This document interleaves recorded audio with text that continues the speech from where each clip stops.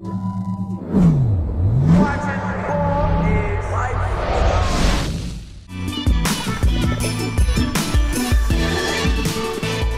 to another edition of the In the Paint Show presented by Ball is Life, episode 161. I'm with my co-host, Chelsea Hopkins. Our guy, Ani Amana, is on the road and trying to recover from a long weekend of basketball. It has been a long weekend of basketball as we shoot here on a Tuesday morning. Obviously, the Balls Life All-American game was this past weekend in Southern California. There was also the Ball Dogs All-American game on Sunday in Las Vegas and a lot of NBA action. We're going to try to cover it all. So appreciate you guys being with us again for another episode. Chelsea, how's it going? It's going good, Ronnie. Had a great weekend with my girls. The AAU season is underway. So we had a tournament in Las Vegas. I'm feeling like Eric Spoelstra, made some adjustments from the last tournament, came back, dominated this weekend. So I can't complain. How you doing? I'm doing good. I'm doing good. Again, like we said, we saw kind of the end of the cycle of these national all-star games with this 223 group. Like you said, focused forward is 24, 25, and 26. And then now we're interesting. 27 is going to be coming in high school. That's just crazy to say. But, we got events coming up in terms of like big camps and the Scholastic in June. So like that's the focus, obviously, for the younger kids to develop and get their games right and maybe get some scholarship looks. It's been a very I think people are finally starting to get it. Like for these younger guys, you see these good high school players in 223, and some of them don't have scholarships. So I think it's going to wake people up. On the boys' side, a few coaches are asking me, what does this kid got? I'm like, doesn't have a D1 offer right now. Wow. So junior college coaches, that type of thing, so lower level coaches. So for your girls, like, what do you tell them that, as you make adjustments, obviously everybody plays a little bit, but you're like, hey, if you're going to be a college player, like you're not just going to come to me and why is my girl not playing more? Like it's just not going to work like that. So talk a little bit about that. Yeah, for sure. Well, I have a younger group this summer. So this past tournament, I was doing 14 and under. But my actual team for the duration or the rest of the summer, I guess, is 13 and under. So obviously my girls are a ways away from from even, kind of thinking about college. But, I kind of drill that mindset and that mentality into their heads, from the start. Sure. Everybody gets opportunity, obviously, when you're dealing with kids that young, like everybody's going to get in. But, right. I try to just tell them that, if you have college aspirations, that it's not easy. And college, unlike the situation that you're in right now, is not equal opportunity. Sure. So, you have to let these kids know, like, you have to play well. You have to do well to the best of your ability, to earn minutes and to earn a chance. And you're going to get a chance no matter what here, but you may not get a chance no matter what there if you're fortunate enough to even get a scholarship. Correct. So right now, I try to give them little pieces of information, but I don't want to kind of flood them at a young age. I want the game to be fun. I always am asking them questions. What do you want to go to college? Because you can coach people differently based off of, some girls just maybe are out here having a blast because they love basketball, but some girls are like, no, I want to be in the WNBA. I want to go to North Carolina. So if those are your goals, we still have to start challenging the mindset, right now, even though it's at a kind of young age. So that's the group that I have. I really just try to pour into them, but what we talk about the most is just working really hard, maxing out on effort, and being a star in your role, whatever they think that role is. And sometimes I have to adjust and tell them, this is your role, and we kind of go from there. Yeah. I see what you're saying. They might have to be a good rebounder or a good ball handler. So somebody that is find a role for them. And let me ask you a question, because we talk about it sometimes offline and sometimes on this pod, but like, do some of these girls look up to the younger WNBA stars, or do they kind of like, hey, I like LeBron James and Steph Curry, or do they like say, hey, I follow this girl in college, coach, what do you know about her? This girl in the WNBA, have you met her? Do you know her a little bit? Did you get any of that, or is it still, hey, I like to watch, Steph Curry launch threes and play the Lakers? It's 100% more, they trend more or tend to know more about the NBA than anything. Okay. I will say we've seen a shift in our girls because we have a WNBA team now. So, We do have the aces. The season is underway. You know, the girls are kind of wearing t-shirts well, we have practice jerseys now, but before, you know, they like Asia Wilson, they like Kelsey Plum. Sure. But I really think it's because you know, our team is here in the forefront. Sure. I would say in general, overall, they know way more about Steph Curry, probably than anybody else. I see is the favorite amongst the girls on my team. Young girls. We make bets all the time about, hey coach, you owe me 10 push-ups if the Warriors, you know, beat the Lakers tonight. Like, so I definitely know that they're paying attention. We talk to them a lot more about the women's game, and we tell them, yo, if this is where you guys want to be, then these are the players that you need to watch. Sequoia, one of my good friends, also fellow overseas player, but also a coach in our program, she will quiz the girls like randomly, like, okay, name 3 players on the Phoenix Mercury not named Diana Taurasi, Skylar Diggins, or Brittany Griner. And and the girls have no clue, like legitimately. And then she'll be like, they don't know. No. Yeah, all right. And then she's like, okay, well, now we have to run. She was like, if you guys have these aspirations, you need to know these players and you need to watch more basketball. You need to, you know, watch the girls that are in the league that you want to be in one day. Oh, yeah. That's kind of why I asked you, because we talk about that. And that's the message I try to portray, and said it before, and maybe not straightforwardly, but if you're going to tell us to support you, support your league, everybody, but you talk about Steph Curry and LeBron James all day, the two are not going to match. So hopefully the young girls keep learning from girls such as your Sequoia and yourself, and it keeps happening. And obviously it makes a difference if there's a WNBA team, seems like, in that city. Yeah, for sure. You know, or you know, obviously there's a few popular teams, but it definitely helps that the Aces is in Las Vegas. So the W starts next week, 5/19, May 19th, as we're getting toward the middle of the month. So yeah, that should be, you know, obviously we had our W preview. Go check that out if you get a chance. The information is still good, very good in terms of your insight there for the teams. But tell us, where are they at? What goes through right now? Let's say you're in a training camp. You've been in a training camp. How many girls are in there, and where do they cut to 11? Well, training camp's underway. Preseason games are underway. Camps can be pretty full. Like, you know, maybe on the first day of camp, you can have maybe around 20 girls, a couple girls even, you know, missing.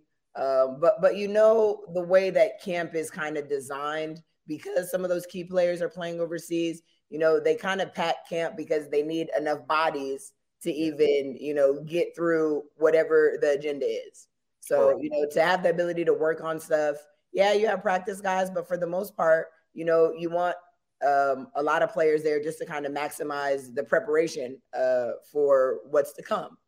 And then slowly, as you see players return from overseas, then teams are starting to make cuts, balancing it out.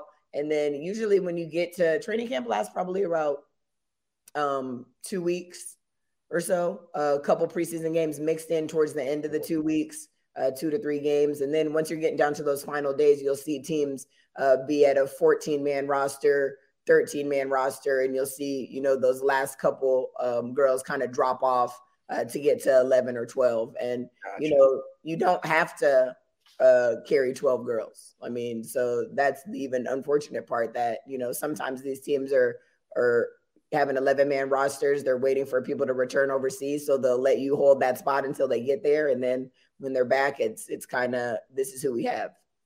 Makes sense.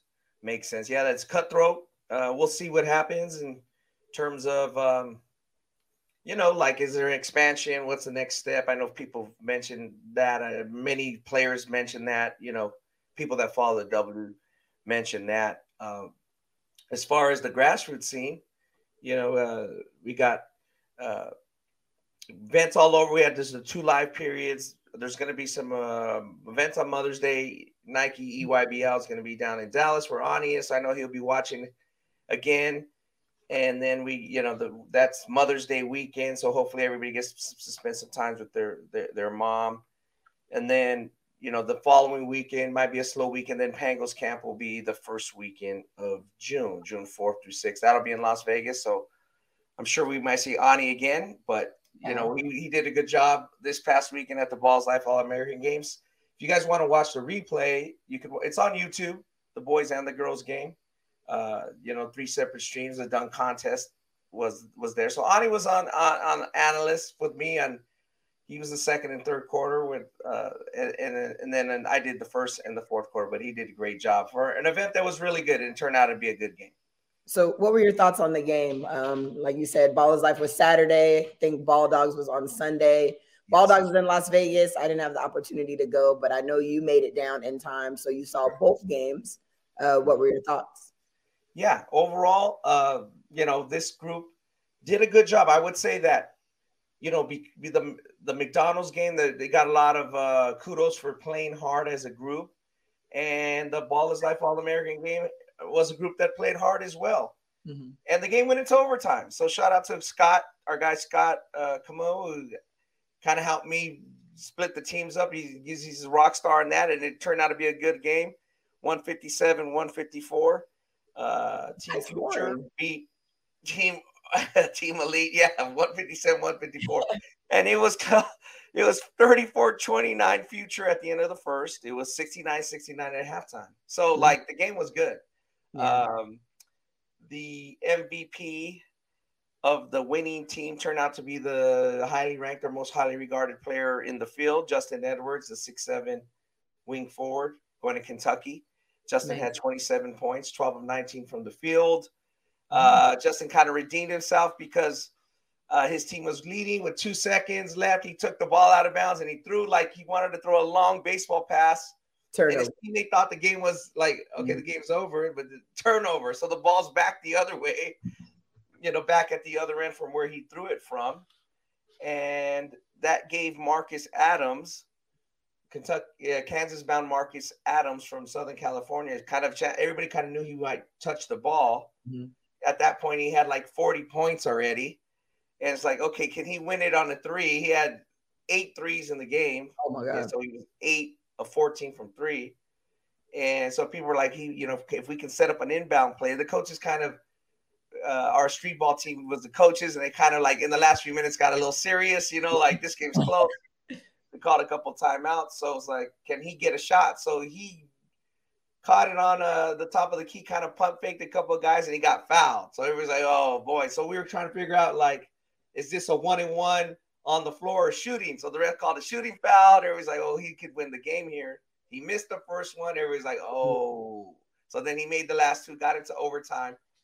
And then the Team Future, the blue team, trailed, and then they won it in the last minute. So kind of, and Justin Edwards had some big plays. So he kind of was able to ironically redeem himself from throwing that long ball. So 157-154. His teammate who really gets credit, I think, for his defense on Jared McCain, and not just that Jared didn't have a good game because Jared had 22 points, but like he really guarded him in the last minute or two. Like they really went out, like 2 of the better guards in the country, and Jeremy and Jared played in all the other big All-Star games. So, kudos to them for coming out. And like he really caused a couple turnovers. He caused an errant pass that, the orange team Elite, the losing team, dropped out of bounds. Excuse me. So things like that. It really made a difference. His effort really made a difference. Jeremy Fears, Michigan State bound. We had 3 Michigan State bound players in this game. 11 points, 9 assists, 2 steals. But it was just his overall effort toward his last shift that really made a difference. The MVP ended up being Edwards and Marcus Adams. Marcus Adams broke the scoring record for that All-Star game, for the Balls Life game. And it's been around 10 years. This is the 10th one. He had 44 points, 3 steals, 5 assists, 15 of 23 from the field, 4 rebounds. Like, he really had a good game. Like, everybody was like, wow, this guy, because people thought he might be part of the 224 recruiting cycle, but he didn't have any more eligibility left at his high school. So, he's naturally a 223. So he's like, yeah. And he did a good job this season, got a scholarship to Kansas. And people were like, wow, he plays inside for his high school team, but he can show he can handle the ball a little bit like a point forward. And obviously he has a pretty good shooting stroke, and he's a mid-range game that's not bad. So I think on a national level, he showed that he can really do some things. So it was great to see him show out and it to be a really good game. The fans were there for 2 games. That's a long time to sit through a game with the dunk contest in between. So the real star of the show, I think the MVP of the whole show was Cohen Carr. He's kind of an undersized four. He's one of the Michigan State trio, and we really wanted to get him out here because he's a high flyer. Some of these guys were high flyers, obviously, but he's just played so damn hard, Chelsea. Like, he just set the tone immediately. Because even some other guys that are in the grassroots space, they go to many All-Star games, they're like, they're easy to criticize or be like, they see things that are wrong. They're like, yo, Cohen Carr really played hard and like made that game really good immediately. Like, the other kids knew that they were going to have to do a little something because he was going to embarrass them if they didn't. Like, he dunked on a couple of them, like grabbing offensive rebounds. So like they all stepped it up as a group. So shout out to all the guys who played. So Cohen Carr was on the winning blue team. Like I said, he really had a great first half. Ended up with 23 points, 18 rebounds. And I'm looking at the stat sheet now. 1, 2, 3, 4, 5, 6 rebounds in the second half. So he had like 12 rebounds in the first half. Wow. And just like set the tone. Just with his physical nature.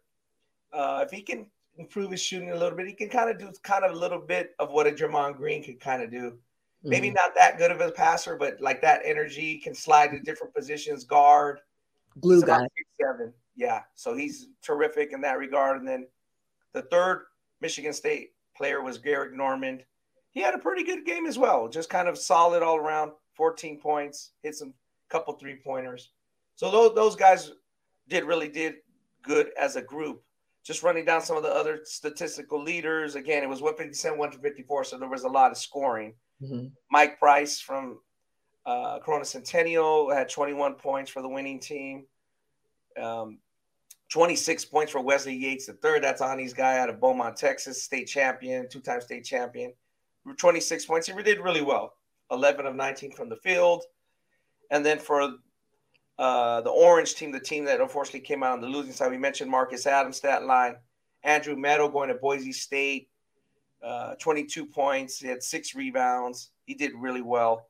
And then Jared McCain, the Duke-bound point guard, who's, Mr. Basketball in California, had 22 points. Again, he just did a lot of little smart things. Jared is a crafty player, strong, gets in the lane. And again, him versus Jeremy Fields was a really good game. So shout out to all those guys. And the ones we mentioned, A.J. Johnson also had a good game for the Orange team. He's going to the NBL professionally in Australia. Okay. He had 17 points, 8 of 12. Just played steady. Didn't do anything, just played within his game. Didn't try anything too crazy. So the game ended up being good. Again, kudos to the 223 class for really playing the game. It's an all-star game. The Balls Life game is open affair. There's obviously a lot of dunks and highlights, but when it mattered, they really played hard. So that was good. And Sebastian Mack, who played at Coronado, is going to UCLA. He had 15 points in the for the winning future blue team, and he came back the next night and was the MVP of the Ball Dogs All-American game, and he had 33 points. So he played true Washington, going to New Mexico. His family member, Ty Washington, was at both games. So good to see him support him, going from kind of like me and Ani, making that road trip from LA to Vegas. Cohen Carr played in both games. He had an impact in the Ball Dogs All-American game. And there was one more player who played in both, Rayvon Griffith, who had 17 points and 8 rebounds on Saturday and had a good showing on Sunday as well. So shout out to those 4 guys for playing in both. Ball Dogs, a community affair. A lot of games all day. The last game was very late, meaning the national game.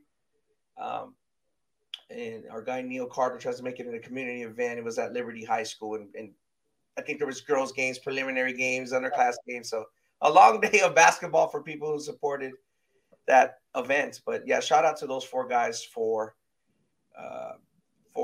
playing in both games as we wrap up the all-star circuit. And wanted to mention, of course, the girls' game. Balls Life had their first girls' game, of course. 107-99. Team Future came out on top. The MVPs were kind of the star of and we kind of knew going in. Micaiah Williams going to Alice, he was one of the stars, 25 points. Yeah. Madison Booker She's a big time player. A lot of big time players on the girls' side. Madison Booker going to Texas had 27 points. So those were the two MVPs. Great game. That game was close to the wire as well. Team Future kind of pulled away at the end got a few stops, a few turnovers, but great game. Shout out to all the coaches. Shout out to all, almost 45 players that played. Obviously, we were a little shorter on the boys' side, so the boys got a lot of more minutes. Yeah. The girls was a little more packed. It was 12 on 11 on the girls' side, and it was a few less players on the boys' side. So just wrapping that up, and overall, shout out to the whole Balls Live team for putting on a great event. Again, the players get a lot of credit because obviously they made the event, but a lot of it goes into it. Shout out to the production team, the Dave Otis team for producing the two games. And you can go watch the replays. Go find us on our YouTube page, just like you can with our In the Paint show. You can always go back and watch it. Ani's going to put up a couple stories on ballslife.com, just kind of revamping it, rehashing it, just to reviews his standouts, the guys he thought stood out, and then you can watch the replay. Yeah, I wish I would have had the opportunity to check out the Ball Dogs event. I was present last year, and Neil, as you said, is doing his thing. He's just trying to bring the Vegas community together, get some good talent here, and showcase some of these high school players. And what I like about Neil's event too is it caters to a lot of the local players, that aren't so much on the national scene. I think, what did you say? Neil's event has like 7 games. So, a lot of underclassmen games and, just people that may not ever have the opportunity to play in an event like that. But to, have the opportunity to do that in front of, Las Vegas and their fans and their parents. I think, that's excellent. So I'm a big fan. I'm glad Ball's Life went good. Glad Ball Dogs went good. It's exciting times for these kids. As you said, most of them are committed. There was also a huge commitment this weekend with our guy, Bronny James. Yeah. Finally coming out and saying he's committed to USC Trojans. And, we've talked a lot about him on the show. So what are your thoughts about his college selection, Ronnie? I think it was kind of when we seen some of the guys that jumped in the portal, when I seen Trey White, who's a pretty good freshman, and Trey's going to Louisville now. Mm-hmm. I kind of said, okay, these guards are not going to be there. It kind of seemed he was going that way. The longer it waited, Ohio State didn't seem like the choice because, like you said, fit, but also his family is going to go, they're pretty well-rooted in Los Angeles. His younger brother, Bryce, is now at Campbell Hall, and his sister's at Campbell Hall. So if you're going to do that and your two, siblings are moving school, that kind of shows that you're committed as a family to staying local, right? I mean, I didn't even know. So Bryce, no more Sierra Canyon for Bryce. No more Sierra Canyon, correct. I didn't know that. Hall, which is a near school. It has a new coach, David Grace, who was previously a UCLA assistant. So they have a new coach. But yeah, that kind of showed me that they made a commitment to stay in town. So that Bronny was probably going to stay in town or maybe go to the G League in Las Vegas. But that started making sense. And then you're thinking Oregon and said, well, probably not. Probably stay local, especially again with this family situation. And it is an opportunity. Again, they have Boogie Ellis coming back. They have a good backcourt, but he's going to get some chance, some opportunity. And it's probably the best fit in terms of college for him. Just looking at it, the level he's going to play. Again, people have a wide range of where he may excel. Mm-hmm. And he's, again, we talk about kids that are just big time stars, rock stars in high school, like whether it's Jason Kidd in California, LeBron nationally, and obviously from Ohio. We talked about some of the best high school players in our last pod when we mentioned that Cameron Boozer is the national player there. We kind of went through that, so I don't want to spend too much time on that. But my point is he may be popular than all of them. So is Chelsea C ever going to get a fair shake? Like, you're going to have a wide range of opinions on him. I don't know if he might be a little bit better than his detractors mentioned, but he might not be as good as some of the people fawning over him. So I wanted to get your opinion about that. I mean, I like the college choice. I said before that I thought that, even though they have him, ranked, a potential lottery pick, I guess, when they did the mock drafts. I just look at him as a very solid, capable mid-major type player. Like when people were trying to say, blue bloods, they want Kentucky and Duke to offer. Like I didn't see that from him. Sure. And that's okay though. Basketball is very much, you talk about excelling, it's very much about fit and opportunity. Sure. I think USC, was a good choice for him. Like you said, he's going to be surrounded by his family. And with the transfers leaving, I think there is an opportunity for him to come in and do well. Sure. I don't think that he's going to be some, incredible college talent. Yeah. But at the same time, his goal is to get to the NBA, and you don't have to be. Sometimes kids get drafted off potential. Sometimes kids get drafted because they're a specialist. Sometimes, this kid is 3-and-D, and that's what the Oklahoma City Thunder is looking for. You know what I mean? Like, so I think that he's going to get an opportunity. I don't think that he's going to be some dominant college player, but I think that he is going to ultimately find his way to the NBA because that's in the cards for him. Yep. Yeah, LeBron is his dad. He has all the resources. And I don't want to say that he's getting, drafted just because of nepotism, because I do think he's a very solid player. But I think that he's one of these players that's going to develop. He's going to find his way through college. And if he's fortunate enough to touch the league, he's going to have to navigate through that as well and find a role where he's able to stick. And we see that happen all the time. Like people think that a lot of people go to the NBA and they're not stars. A lot of people have to navigate the highs and lows of finding their role and their niche. And that's what keeps them on a roster. I mean, there's a million examples. We see Patrick Beverley, who had to go get it overseas. We see Jimmy Butler. Like everybody, there's so many routes to the NBA. Sure. So I know that's his goal. I feel like he's going to get there or touch it in some capacity. I think he personally is going to need 2 years of college. I don't think he's one and done type of player. But, I think time will tell. And as I say all the time on this podcast, like I am rooting for these kids. And, if they have these desires and dreams, hopefully they put their head down, put in the work, and have an opportunity to reach those dreams. No doubt. And he, like, again, you're coming from the standpoint of, like, you're positive for young man. He's still a young man. Like you said, it's easy to criticize him. He's only 18 years old or whatnot. These guys get a lot of publicity. And, again, do I think he's the 12th pick in this upcoming draft? No, I don't. Do I think he's going to play in the NBA? Yeah, I do. I do think, like you mentioned, he is going to play in the NBA. Again, on our all-state team for Cal High Sports, he was second team all-state. He was pretty close to first 10, but he had a good closing. He had some good games down the stretch. The team made it to the regional finals, SoCal D1 regional finals. Not like they were not good. Was he as good as Marcus Adams? Was Jared McKay? No. Caleb Foster? No, he's not to that level. But he was, like you said, a pretty good player. I just don't know if he's ever going to get a fair shake. Because, again, look at his dad. There's some people that don't, he's not a true Laker. There's some Laker fans that still really don't like LeBron. And if they win this whole thing this year, maybe they might like him. They definitely don't think like, oh yeah, he came in the bubble. They did pretty good. Like you can hear like people's disdain for him because why? Probably, honestly, in many respects, probably because of Kobe's death, really. Mm-hmm. Because if Kobe were to say, if Kobe was alive, just come out and say, LeBron is a great guy. He's a Laker he's one of our people's attitude would change, but he's not there to do it. And there's nobody else to do it. Kareem's not going to do it. You know what I mean? I agree. But Kobe, before he passed was showing LeBron love. Like, he was at the games, they're dapping up and hugging, and there's a lot of mutual respect. But you're right. Like it speaks to the point that you can never be enough for somebody.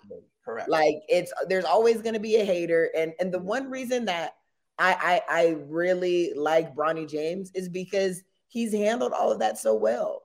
Yeah. Like who knows what it's like to be LeBron James' kid? Who knows what it's like to be LeBron James' kid and try to be a basketball player?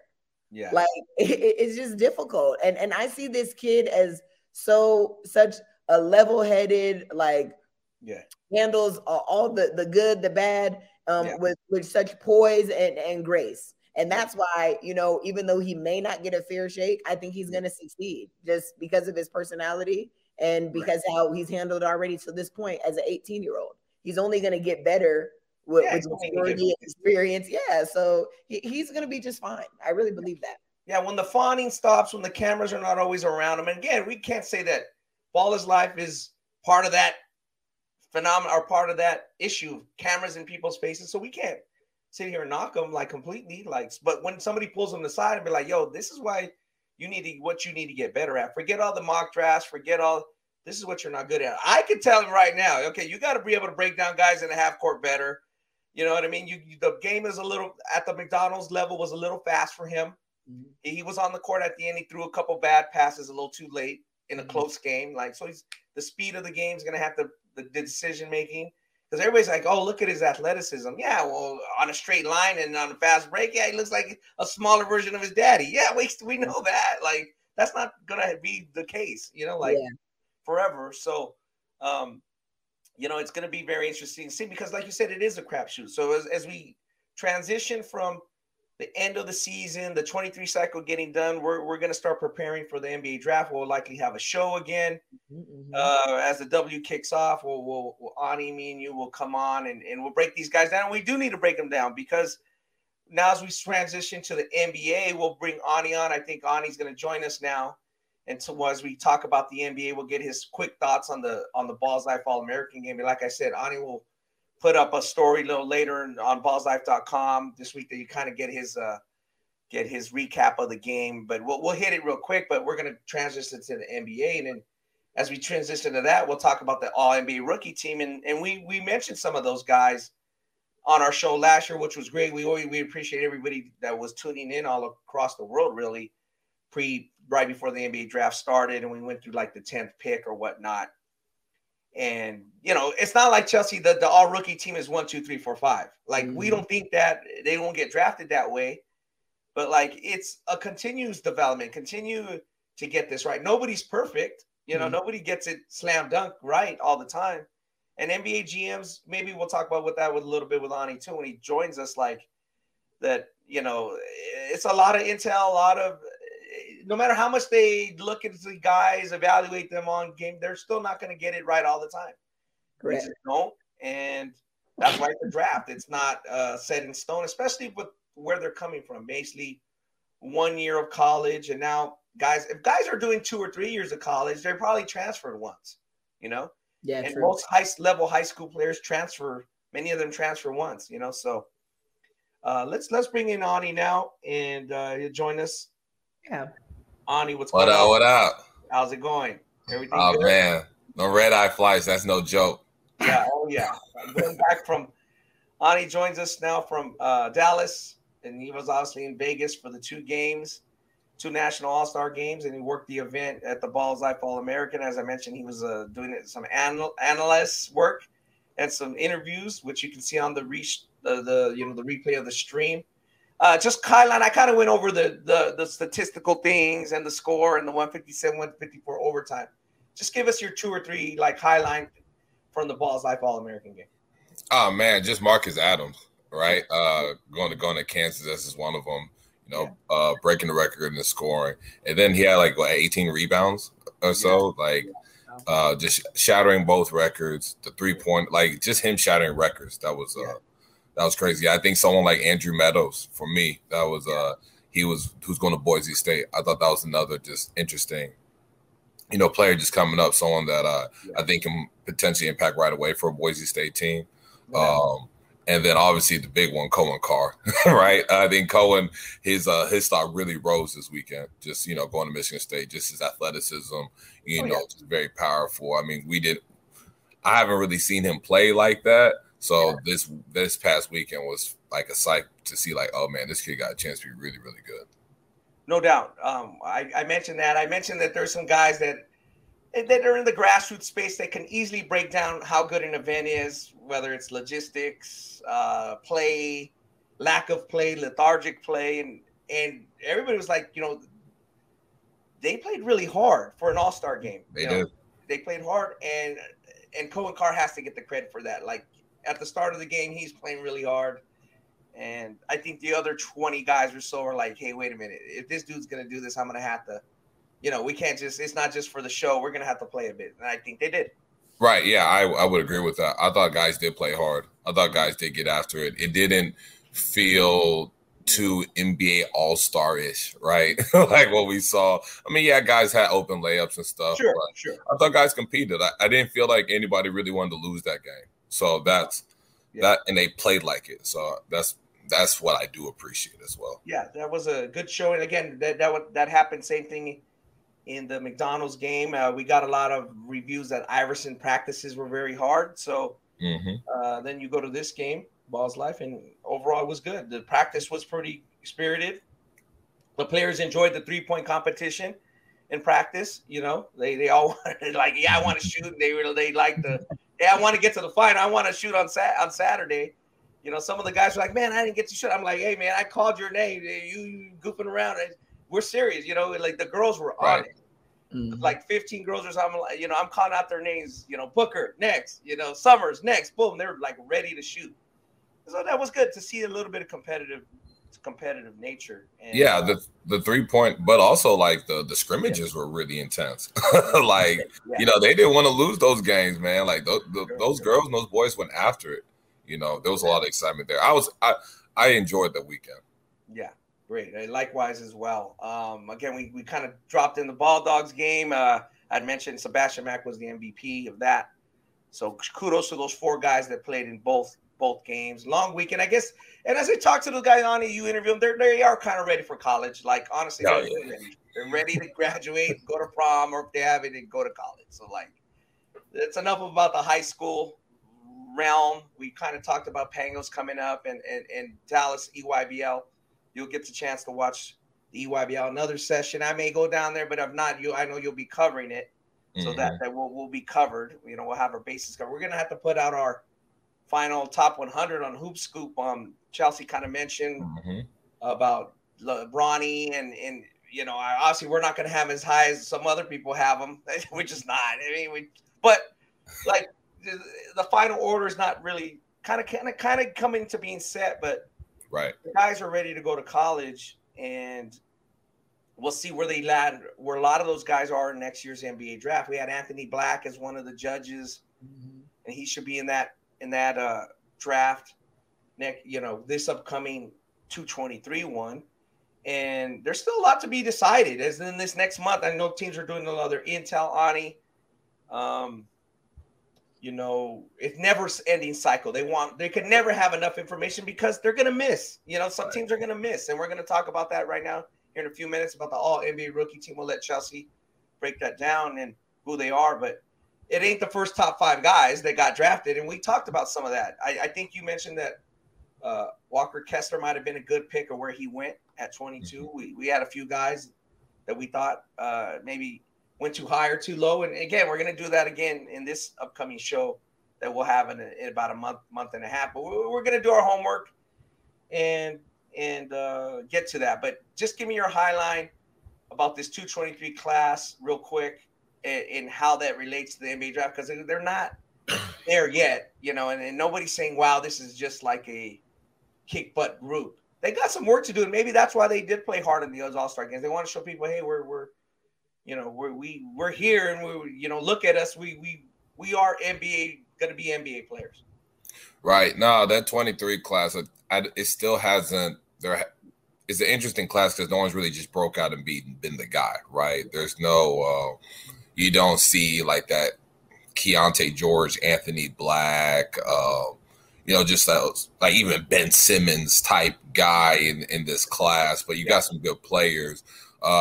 This freshman year, like this 23-24 season in college, come interesting. See which freshmen really step up. 24 class right now on paper doesn't look great, but I think there's going to be some guys that are like top 40, top 50, top 60 guys that eventually you're going to see our lottery picks, right? Our first round draft picks.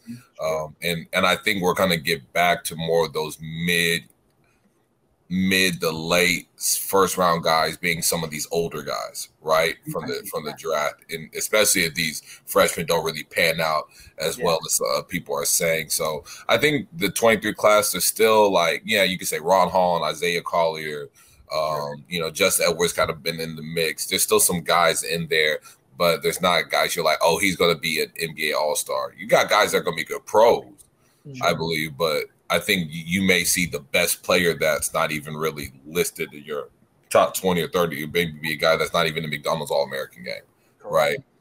It's one of those type of years. So be interesting to see. Yeah, like if Cohen Carr stays a couple years, develops a jumper, continues to develop, again, he could be a contributing NBA player. Nobody thought that, a year ago.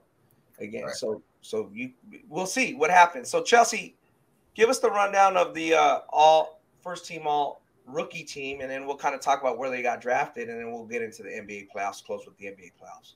Yeah, of course. Well, 2023 NBA all rookie team consisted of 5 players. The number one was pretty much unanimous, and Paolo Banchero from the Orlando Magic. As expected, I don't think anybody didn't have him being on this team and also being rookie of the year, which he was. So kudos to him. We have Jalen Williams from the Thunder, who I thought was very impressive this season. He played very well. He was second. He got the second most votes. Walker Kessler from the Utah Jazz. This is one guy that Ani thought could have been picked a little higher than he was, but he performed for Utah. Utah was a little bit of a sleeper. Like, they overachieved after they made those trades. Nobody thought that Utah would be good, but Walker Kessler stepped in and he was definitely a contributor. Keegan Murray from the Sacramento Kings, sharpshooter, 3-point shooter. I think as expected with the way that he played, and I think he broke the record for threes. I don't know for rookie, maybe for sack but he broke some record in 3-pointers made. Maybe he led, this season in 3-pointers made. Great player as well. And then finally from the Indiana Pacers, Benedict Mathurin, the guy that said that Bron had to, show him he's better than him. Hey, you know what? He backed it up because look, he found himself on the all rookie team, and he didn't outplay Bron, but he backed it up. I mean, he made all rookie team. He didn't back it up in terms of his play versus Bron, but I'm saying he got an accolade. What else? What else did he do besides make all rookie team? I mean, that's true. Yeah. What he's at least he made it. Did he show he's better than LeBron? No. Okay, did he back it up? But I'm saying he backed up some of his trash talk with his play. I got you. Yeah. Okay, Ani, you know what I mean. Of course, Bron's my guy, and he did nothing to LeBron James, but kudos to him. I had to check the polls. Okay. Gotcha. So we got 1, 5, 12, 13, 22, right? Mathurin 5. Mathurin 5, Keegan Murray 12, Walker Kessler 22. So all first round picks. Yeah. Kessler being the 22 pick, and Jalen Williams. So I think Jalen was 12 and Murray was 13. Oh, 13. So, 13. Yeah, Jalen Williams was a really good pick for Oklahoma at 12. I don't recall us saying that was like we thought he had a chance, but I don't think any of us had super strong feelings about him that like, oh God, that he's gonna be all rookie team or anything like that. But then we thought it was a good pick. I mentioned Benedict Mathurin should be picked before Shaedon Sharpe. I was like, he better pick up before Shaedon Sharpe. So I remember that. Obviously, Paolo Banchero, we were like, wow, he went 1, but like it made sense. So Orlando did their homework there. Whatever they decided was the deciding factor between him going 1 or 2, like they seemed to get that right because within the first 10 games, it was looking like, okay, he's going to be a good pro and be good for quite a while. Yeah. Strong and everything. So, audience, this year went by and we talk about the draft. We look at it. We talk to people. We talk to coaches. We talk to AU coaches, agents, guys who work in NBA offices. Like, what are they? It's a never-ending cycle of information stuff. But where did they get things right or where did they get things wrong? Generally speaking, with this group, and then we'll talk a little bit about future groups. But what did they get right and what did they get wrong here? Yeah, I mean, it's still a little too early to tell, but obviously like that and I always say that because look at Brandon Ingram and Ben Simmons, right?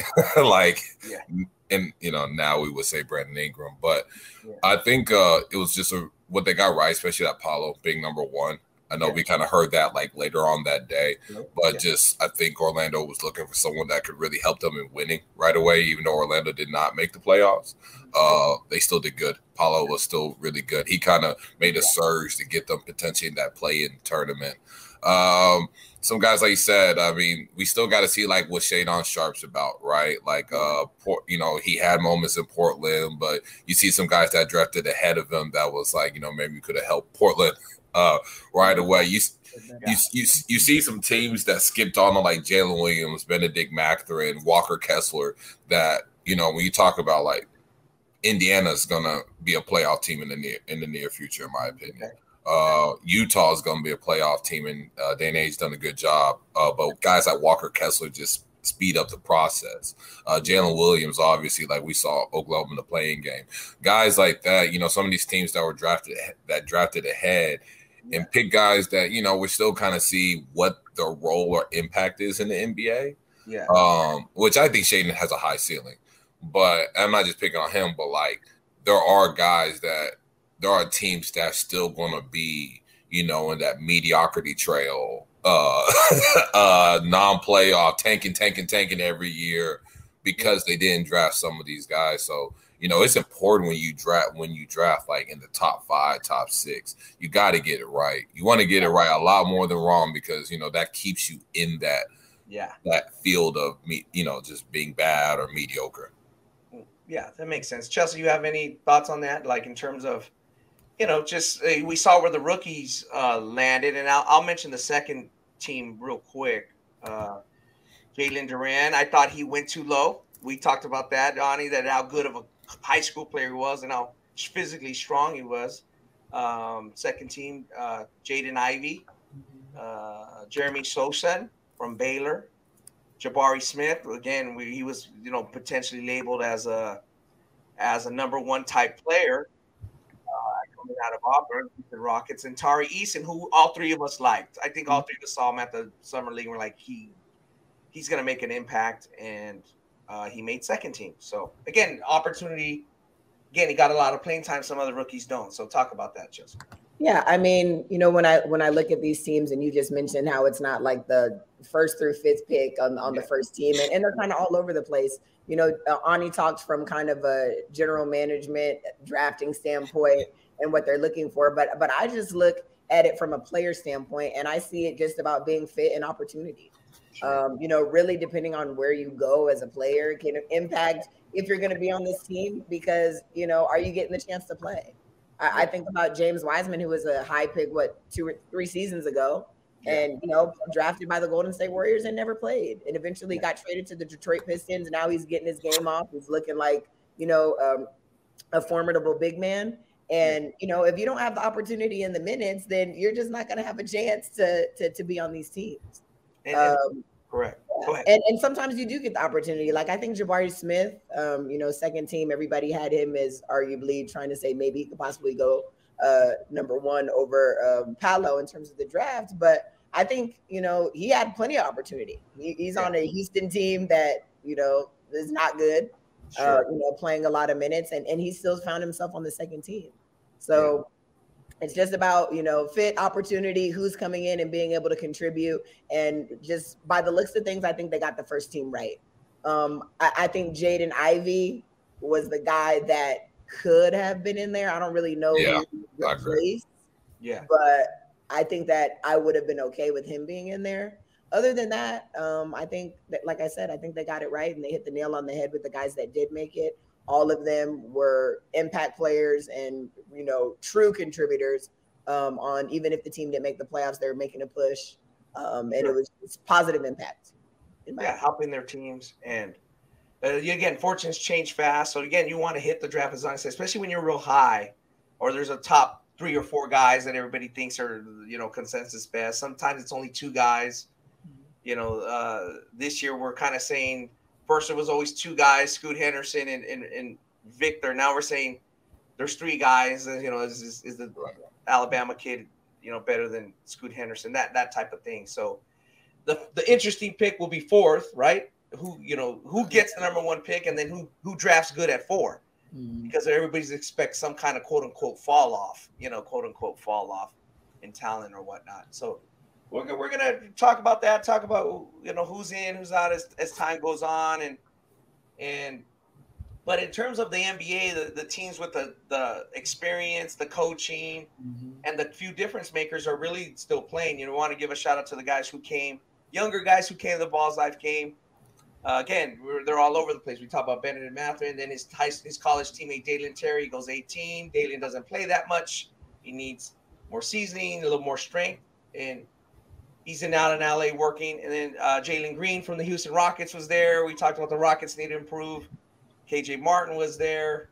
Ty Washington, another Rocket, was there. Again, as a young core, but where do they go? They need a veteran. Ani, real quick, obviously a rock star, a guy who people like. People love Jalen Green. He's of that group I mentioned, he's by far the most popular guy, and he was a high draft choice, and he went higher than Evan Mobley. Like, is the verdict out on, still out on him? Does he just need more veterans and better players around him, or is it what you see, what you get? He's going to score. He's going to make athletic plays, or do you think he's going to take a step up at some point in the next couple of years? Oh, if I had to project, I really don't know. I mean, Houston just hasn't done a good job just building the team together. I think the team was kind of him and KPJ backcourt probably wasn't the most ideal one. Just, you see, got a lot of guys just jacking the ball up. I think he can, get to a certain point. I mean, the star talent is there and the upside. Does he get it again? Just a big offseason for Houston. Gonna, buy in all those things. He's gonna have to be more of a playmaker guy that just really kind of just, dishes it out more, or you have a really good true PG traditional or true PG with him to kind of make it work. I think the next few years is going to be dependent upon how Houston structures the roster. Sure. And if they structure where, okay, if it's more like, hey, Jalen wants to be more of this hybrid type guard and blah, blah, blah, and he works at it, I can see that under the right cast, right? Good veterans and stuff like that. If it's more, hey, we just want you to be a scorer and we're going to have a stronger, PG that can really just manage everything and control them, then I think it can work. But I think for him to make his true star potential is going to be more on this hybrid guard look. But it's hard for me to project because I got to see how Houston's going to structure the roster. Correct. Very young team, as you mentioned, younger than San Diego State and some college teams. Really, that's just that's not going to win right now. No, the way the NBA is structured.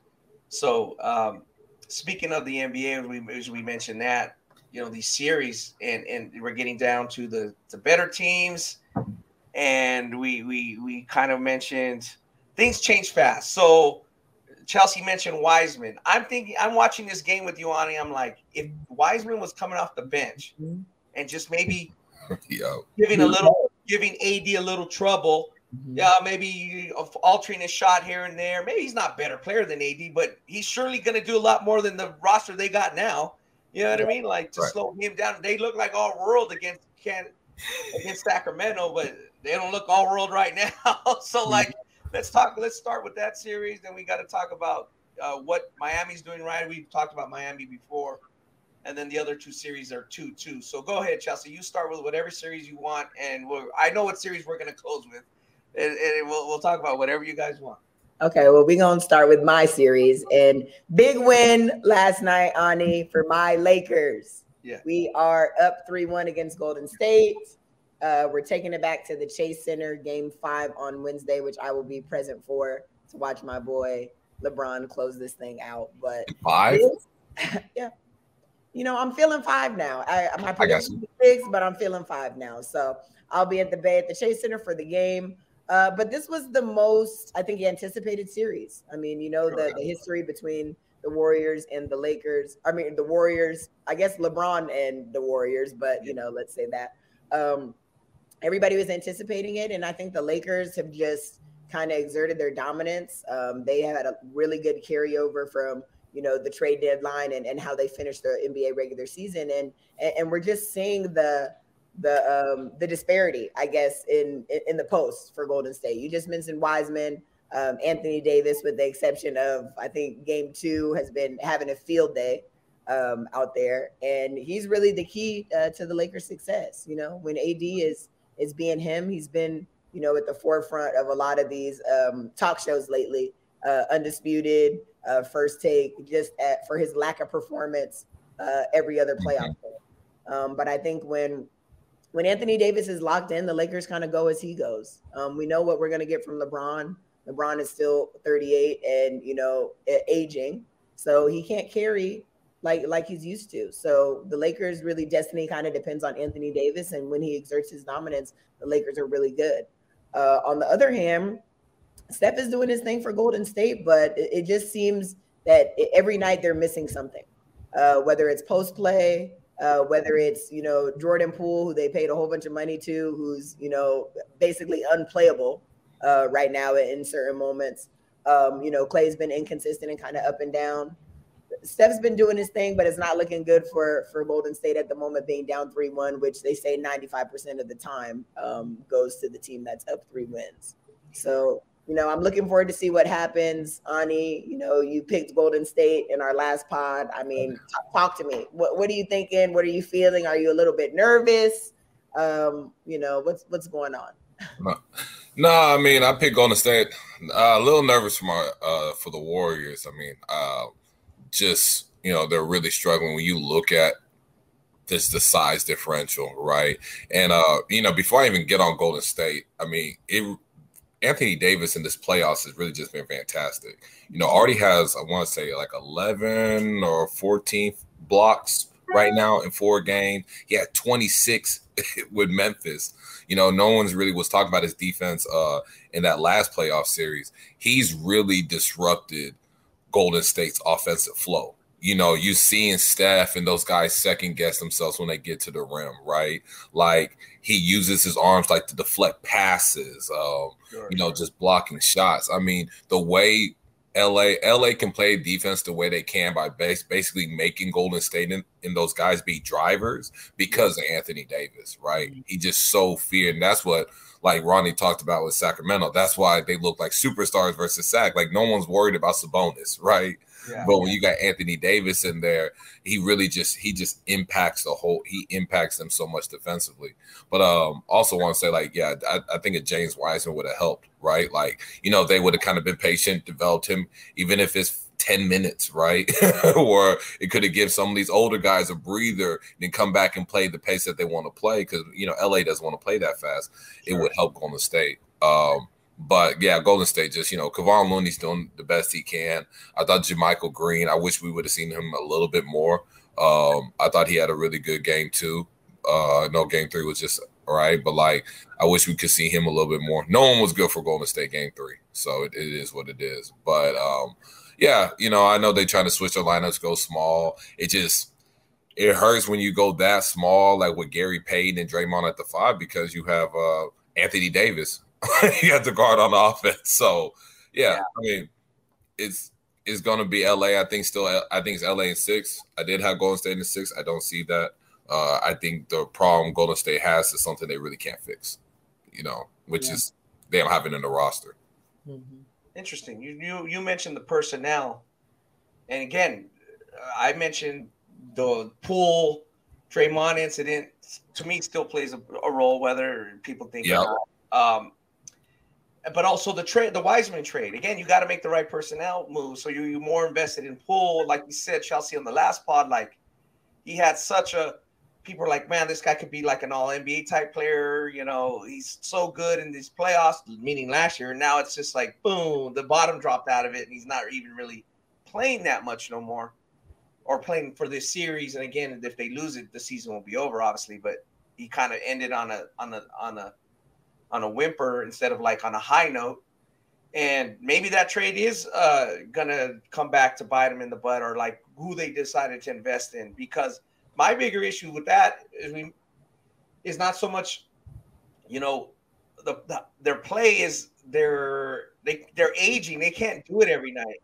Mm-hmm. Like you said, they look like world beaters. I think that's been the big problem is whether they're not getting the bench play. They like Clay and Steph are not playing that level every night, right? That level every third night or every third game, right? So that has been a problem in this series. Now the Lakers just made the right moves.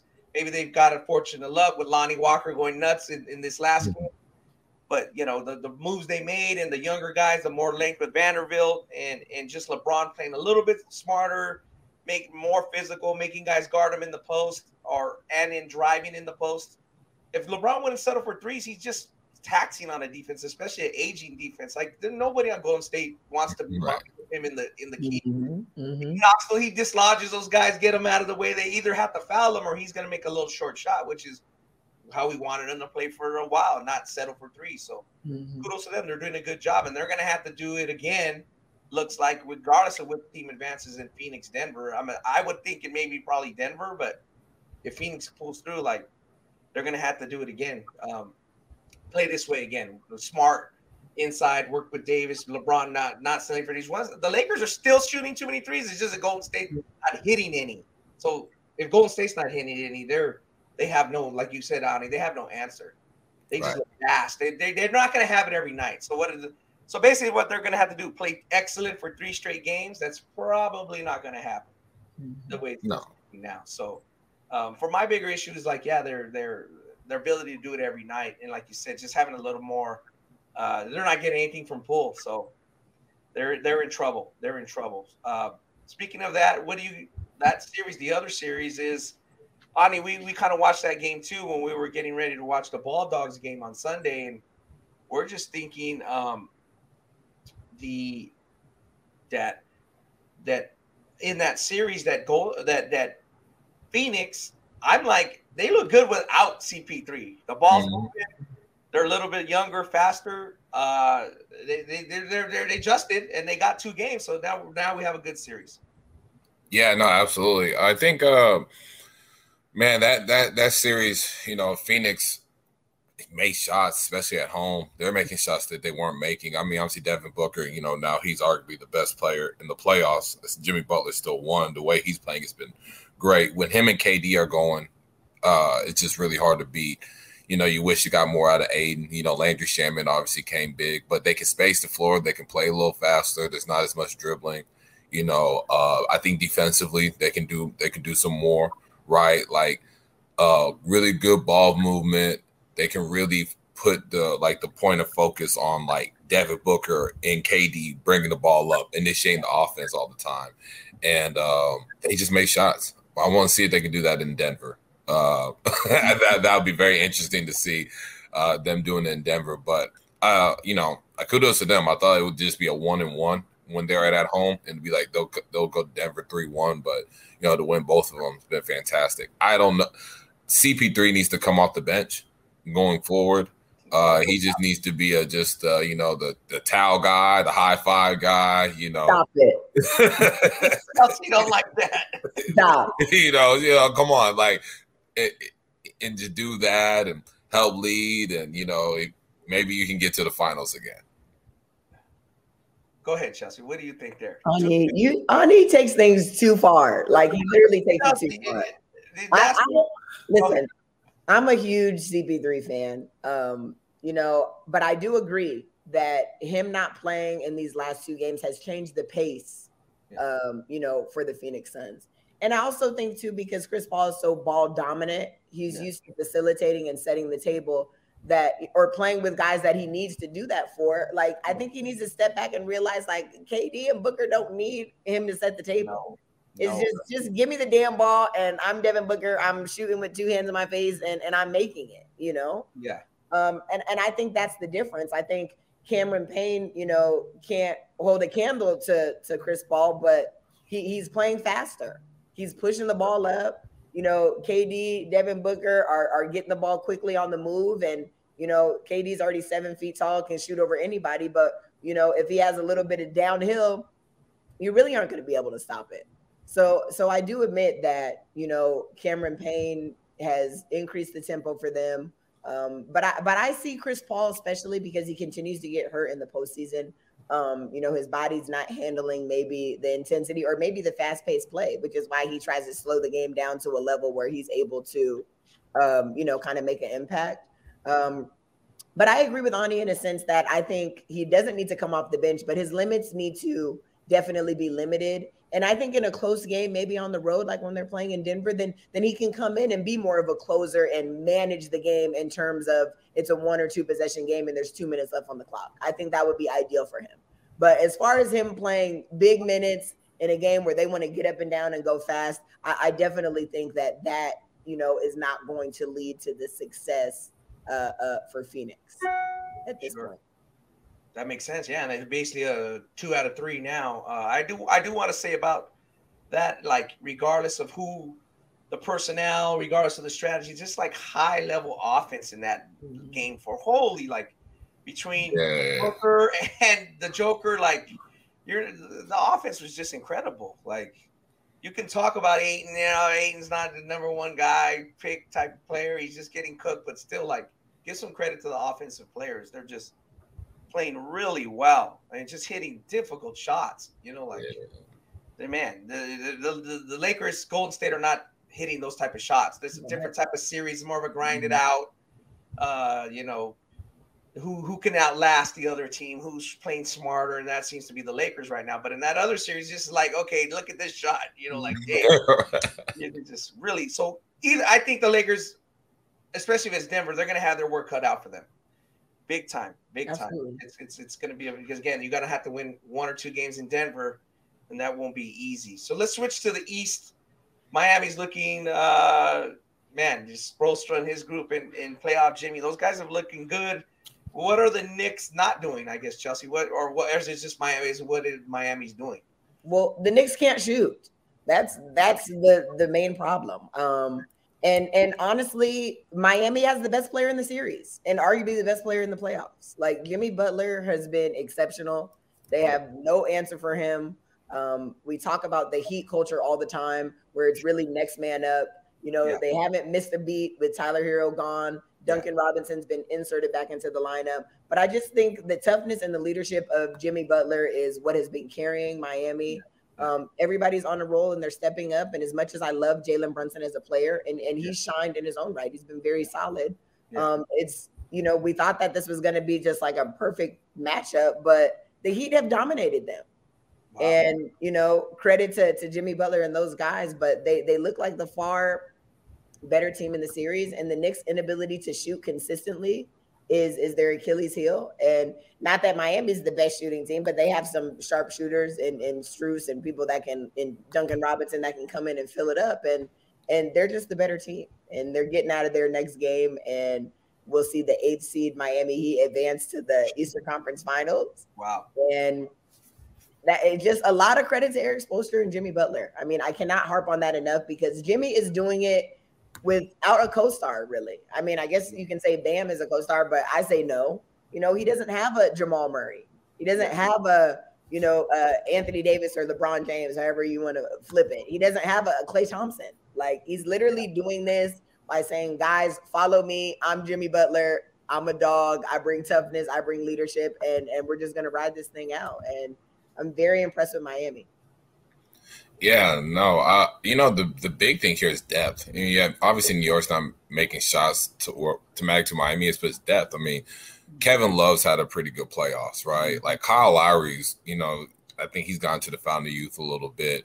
Caleb Martin, Duncan Robinson has good games. Max Strus, like there's guys, the guys like Bam and Jimmy are doing their part, and Jimmy's even exceeding what people thought he could be since. Compared to how he's been playing during the season. Sure. But when you look at New York, it's like, Randall, he's, you can tell injuries still kind of bother him a little bit, but he's doing fine. Jalen Brunson, RJ Barrett had a pretty good game 3, but he's still inconsistent. You're not getting a whole lot like Hart just been okay. Quentin Grimes has been okay. Mitchell Robinson's been okay, but, I named about 6-7 guys in Miami, and I think they had like 6 or 7 guys in double figures last game, where in New York you only had 3. You can't win that many games. I think Miami just really showing off their depth, the way they can defend and really just make it hard for the opposing team to score. And, like you said, Chelsea, I think the best player in this series is Jimmy Butler, right? But I think what's kind of underrated is just how much depth and like some of these guys are just playing. Like, who thought Kevin Love was going to be as good as he's been, right? Be a contributor for the playoffs like this. Who thought Kyle Lowry would, really kind of resurge back to, what we thought we would be seeing from him. That's the big difference in this series. Yeah, that makes sense. And then they're in control, and for the final series is 2-2, and that is just two heavyweights, kind of, Boston and Philly, two old playoff rivals, teams that have been around, and it's still up in the air, like kind of like Phoenix, Denver. Somebody will step up hard and had a great game, and then obviously Boston seems to be the favorite. They would probably be the favorite if they advanced to play Miami. But what's your guys' thoughts there, Chelsea? This has been a very interesting, kind of back and forth series. We've seen James Harden kind of turn back the clock, I guess. I mean, I don't really think he turned back the clock. I think he's very much still James, but he knows how to adapt to, the situation at hand. Right now, he plays with Joel Embiid, who's league MVP, dominant post player. So he's getting him the ball. So I'm obviously going to have less points if I'm shooting. But when we see in Joel Embiid's absence, then James steps up and he's Houston Rockets James, and he's filling it up and he's scoring big. And he did that last time when Joel came back as well. So they have a good 1-2 punch. I still see Boston as the favorite. I think they just have the better team. I think Boston struggles with just checking out sometimes. I mean, we saw that when they played the Atlanta Hawks, like games that they should win, they're just kind of like not as engaged as they should be, and they end up losing or dropping the ball in a game or two. But I see them winning today in game 5. I see them closing out the series. And, the Sixers, I feel like it's just a weird time for them. You have Doc Rivers as a coach. Doc Rivers has had many rosters with a lot of talent, and he just can't get over the hump. Like, I don't know why. I don't know what it is, but I just don't see it happening this series either. As incredible as Joel and James are, I think the most complete team is still Boston. They have, 1-2 punch and Jaylen Brown and Jason Tatum. And just collectively, I think they have the depth and the roster to see it through in the Eastern Conference semis off to the finals. And then I have them, hopefully meeting my Lakers in the NBA. Wow. So Boston and the Lakers playing the final, I'll probably go to a game that'll interest me. That's the only two teams I really care about in all this, as from a fan perspective. I care about all. As a fan, I only want to see Boston Lakers. It's just 17, 18 titles, all the history from the history standpoint. But obviously, you want to see all the players, do their best. So, like a guy like Lonnie Walker, again, a top 20 guy in that 217 class with guys like Gary Trent Jr., Jaren Jackson, Kevin Knox, and wow, now a lot of people know about Lonnie Walker. Right. Miami guy. I'm glad he got his 13 points in the fourth, or do you have 18? 15. All in the fourth. That's a lot. That's a lot. That is not like a lucky shot here. That's like a big difference maker. Right. So, like that. The Lakers need that though, because again, LeBron's gonna have his days where he's gonna maybe not have it like Chelsea says, all in the tank. So he's gonna shoot threes and he's not shooting a great percentage. That doesn't look like it's gonna change. But they have enough. He's smart enough to draw some fouls, dish it. And that's what I kind of like to see him play, and he seemed to be doing that. The trades they made at the deadline were like everything. Like for them, they got younger. Everybody's they're old. No, they're not that old. They're young.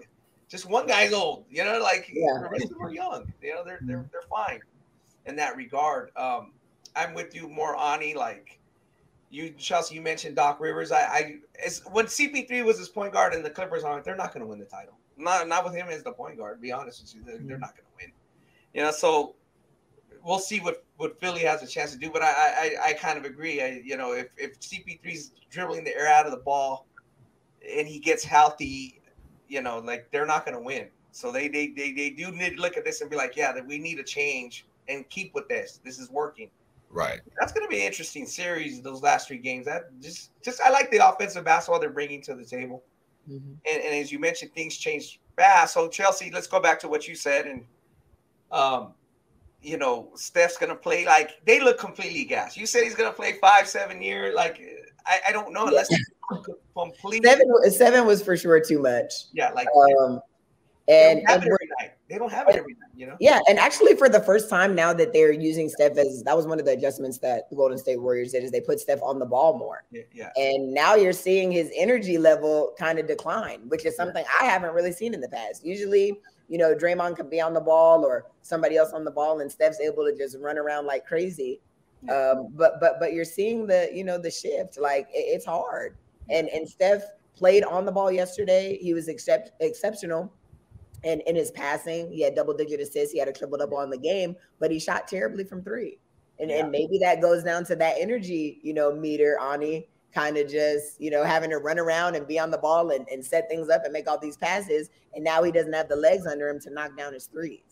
You know what I'm saying? So obviously, I think that he's still going to be able to play for several years. And the style of play is just going to have to change. He's going to, turn into a Klay Thompson and be more catch and shoot. But I think his ability to shoot is still going to allow him to be a very formidable NBA player, even in, at 38, 39 years of age.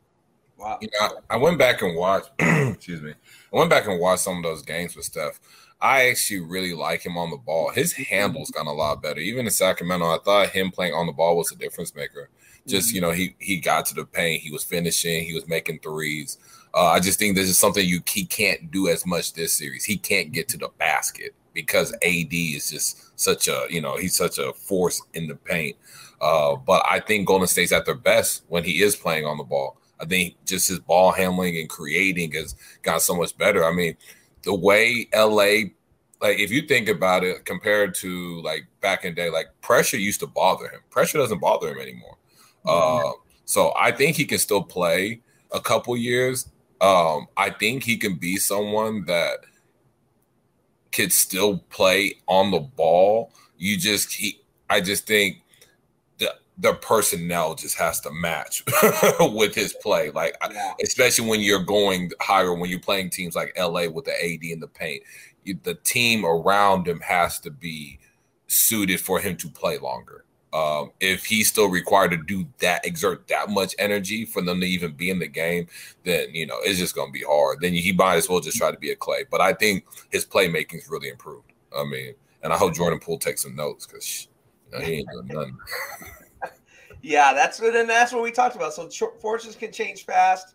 A year ago, people were saying Jordan Poole's going to keep the dynasty going. Like that just changed fast. And then again, we talk about some of the personnel moves, and then age is winning all the time. Age is always undefeated, as people like to say in basketball terms or in sports terms.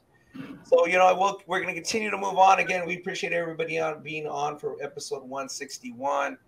As we kind of wrap up, we're going to come back and talk about maybe the EYBL Ani. We're going to talk about Chelsea's pro experience, and then we're going to get ready for the draft. We'll talk about some of the things at Pango's camp, and then some of the things in the Scholastic, which will come very fast. It was a lot of work to do this Life All-American game. I do want to give a shout out again to everybody on the team that contributed. It was a really good event overall. I think the fans saw a good game. And we're seeing some good NBA playoff games, so we'll hopefully continue to watch that as we prepare for the 2023 NBA draft in June. But yeah, like as we mentioned, those things as far as like people's fortune. You look at just in the last year. I just want to close with this. Just in the last year, everybody's like, Steph's the greatest point guard ever. He's gonna win his 5th championship. Is that just social media talking, or like are people just then he looks a little gassed in this series? I did want to mention, too, that shot he took last night. People would have killed Jordan Poole or Klay Thompson for that. That wasn't a good shot. I don't care. I don't know what you did. It was just, Steph, you had 10 seconds on the clock. Is that the fatigue that Chelsea you mentioned? What did you see there, Chelsea? And then Steve Kerr got really mad at Klay Thompson and his shot, a couple of shots he took, too. Talk about that real quick, Chelsea. I think Steph just let AD off the hook.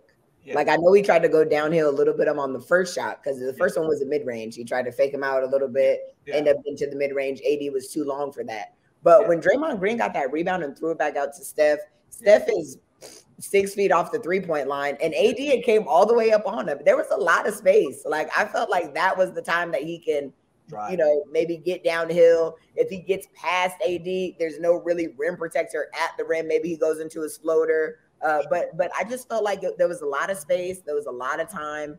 And It definitely was a bad shot, and that was the kind of sealed the deal for the Lakers to win the game. Sure. But you talked about just Steph being the best all time and Jordan Poole stinking it up. I think sometimes we're just a prisoner of the moment, and I certainly was a prisoner of the moment with Jordan Poole. I mean, I looked at his offensive package, which I made the mistake of saying that he's a great offensive player.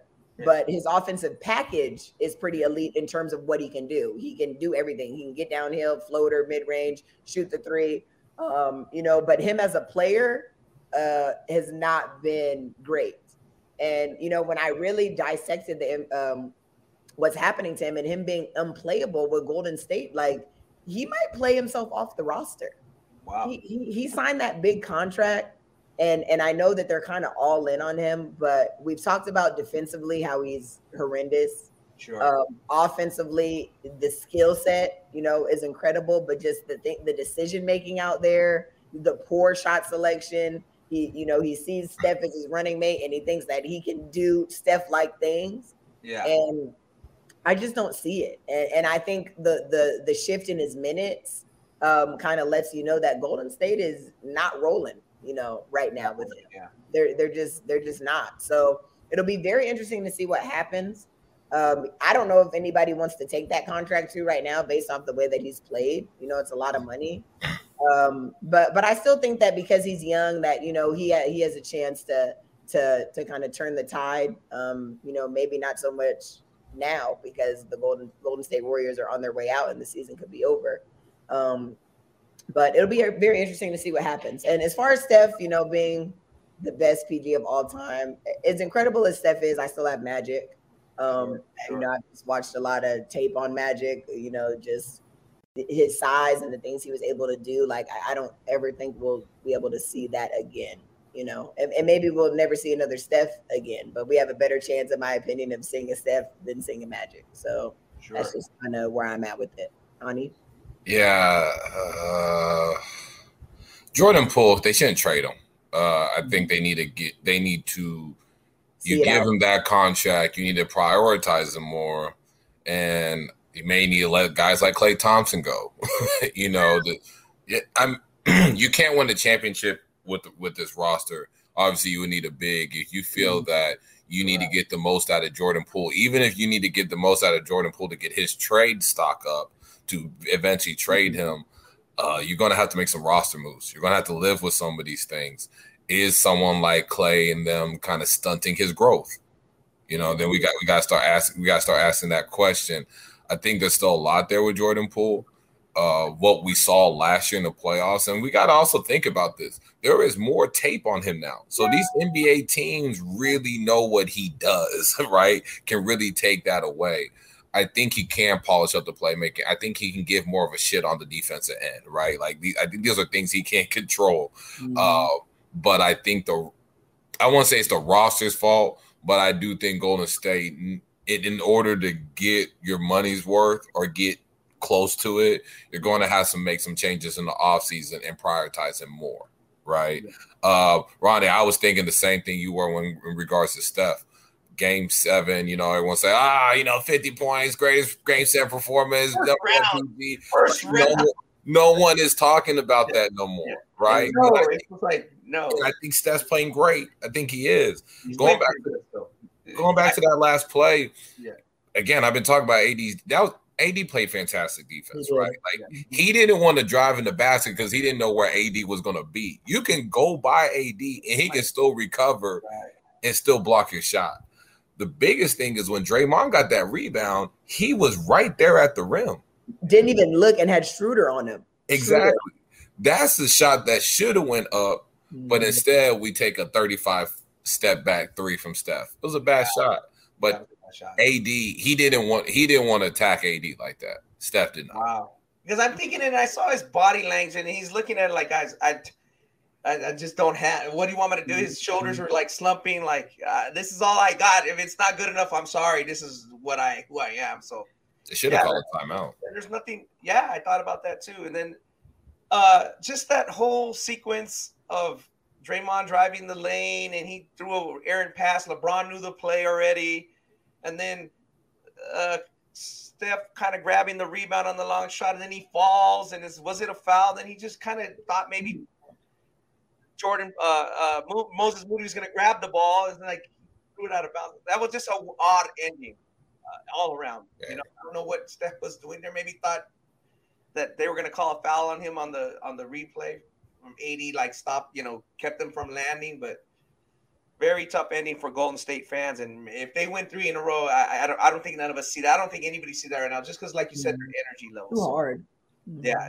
And so on that note, we'll kind of close out. And like we said, we'll follow these teams. Like you said, maybe they've had to package something on it. If you get Clay and Moses Moody and a first-round pick, you can get something good. Maybe a 4-man or a big guy. They have some assets. Again, we talk about Oklahoma City's assets to get better. And then they got Chet Holmgren coming back. We talk about Houston definitely needs to make some moves. So we're going to follow that as this offseason comes on and culminated with the draft, and then we'll get into the summer. So on that note, I think we're going to end for this episode 161. We appreciate everybody tuning in. And again, go watch the replay of the Balls Life game.